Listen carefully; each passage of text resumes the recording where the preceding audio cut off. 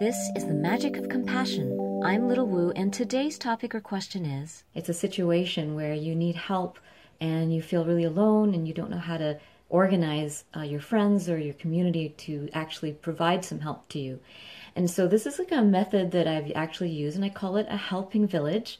And I've done it with quite a few people, and I know I've been the main liaison for some of these, but I want to really encourage the spirit of the helping village and spread the idea of it so that more people can remember that there's a way to ask for help. And this is like a bit basic step by step. I have another video that's about the spiritual practice of asking for help, the healing of being able to ask and receive. So that's more like the philosophy behind asking and just being able to overcome your own resistance. But today's video is more of the step-by-step practical way to organize a group of people.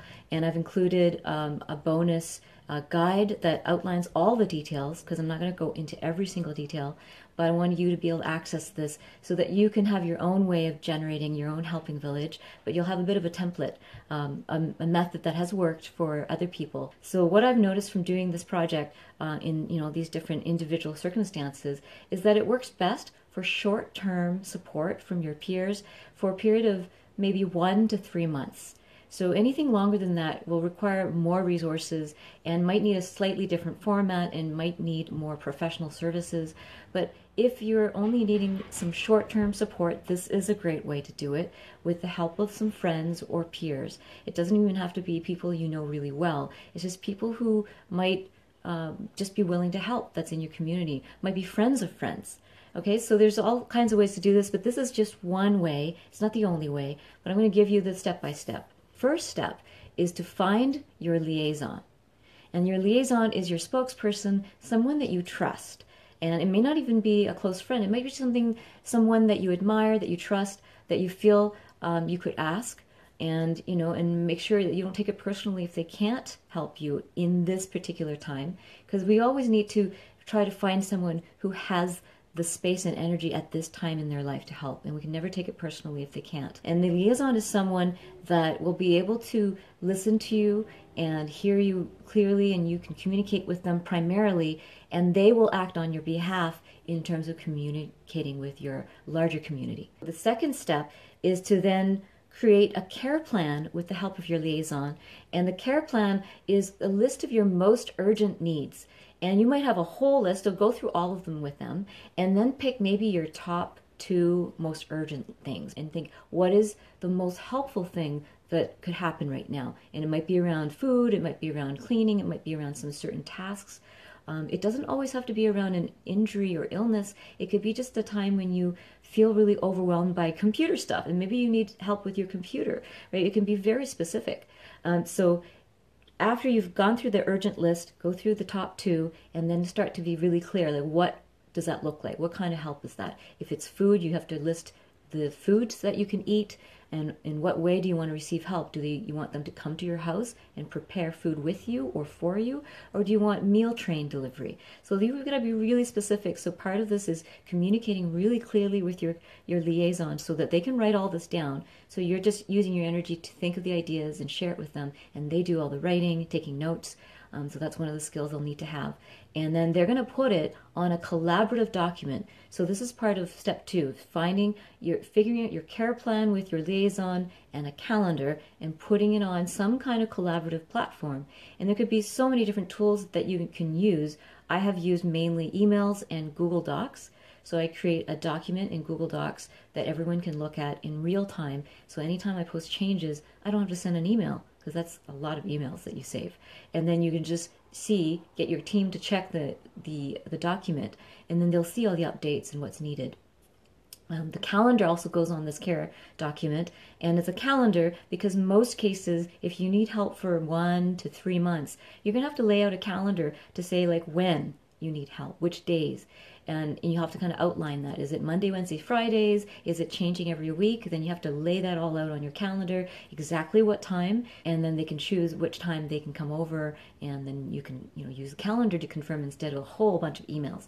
So part of using collaborative documents is to save the whole team from getting tons of email updates and messages from each other back and forth, because that can wear someone down and make them not want to participate. So we're trying to reduce the overload of information by having it all in a centralized place that's in real-time updates and that everyone can access easily.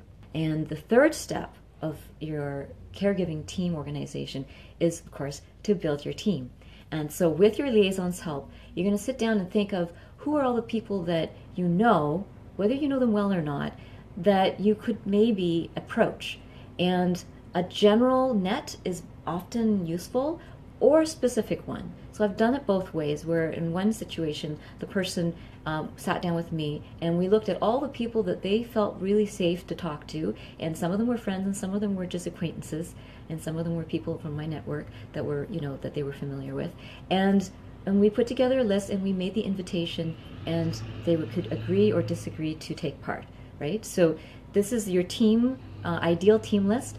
And then you can put a general net instead, where you maybe put a call out on Facebook and put, I need some help with meal prep for the next few weeks, or it could be possibly for 2 months if I could get a big enough team.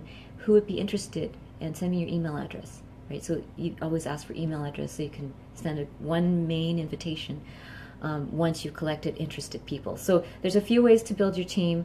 Other ideas are to think of the teams, clubs, maybe sports or business groups you belong to, any other social networks, like maybe your Twitter following is different, your Instagram following is different from your Facebook.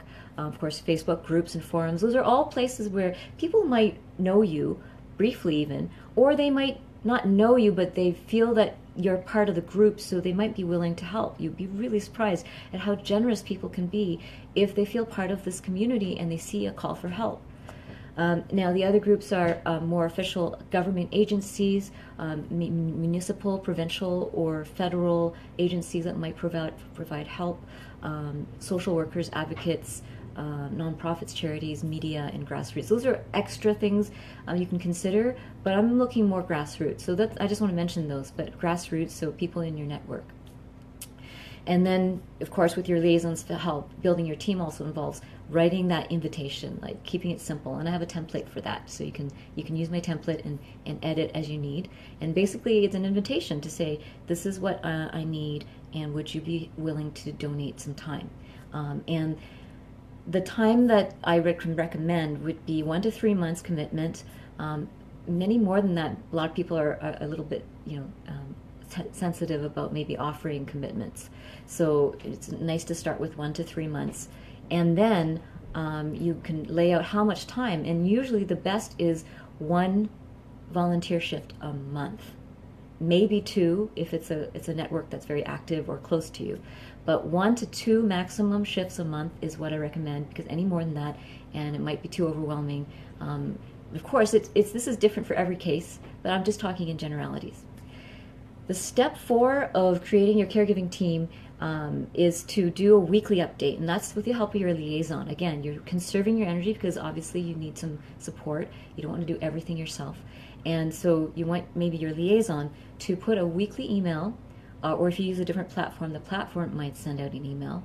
And that emails to your team, the people who have agreed to take part, and it will give them an update. So anything that's changed, maybe caregiving things that have changed, any dates that have changed and needs that have changed. So maybe your task changes slightly, maybe your diet changes slightly, or maybe something else needs to be added. So these are things that you can do with 1 update a week. If you do any more than that, it would need to be something quite urgent, because if you don't want to overwhelm your team. The other thing is, in your weekly update, it's really important to include a lot of appreciation, because people are not doing this for a reward. They're not even doing it in order to get your help one day, but just to feel appreciated is a very, very helpful thing. So send your appreciation through your liaison. Make sure it's part of every weekly email.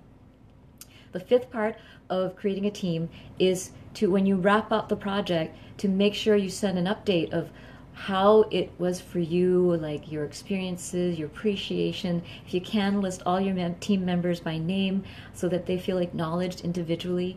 Some other ways to offer thanks might be to mail a physical thank you card to each member, because your team, I didn't mention the numbers, But your team could be from 5 to 20 people or more, but usually it's not going to be more than 20 some people. Once you're well enough to, maybe do something like even an individual email to each person and say, thank you so much for your help, I really appreciate it. Because this is where the personal touch really makes a difference. And maybe even send an update a year down the road, just to send another round of thanks and maybe an update on your life, because they were intimately involved in your life in some way. And it's nice to kind of share your journey as you continue forward. So those are the basic steps. You can go to my website, and there's another video that's more about the kind of healing that comes from being able to ask and receive help, and maybe what some blockages might be if you're having trouble asking for help. So that's more like the emotional side of this, how to access the guide to creating your own caregiving team, your own helping village. And also there's a template that's a Google Doc template that you can use. Thank you so much for joining me. If you're curious about my one-on-one sessions, workshops, or online classes, visit littlewoo.org. Lots of love.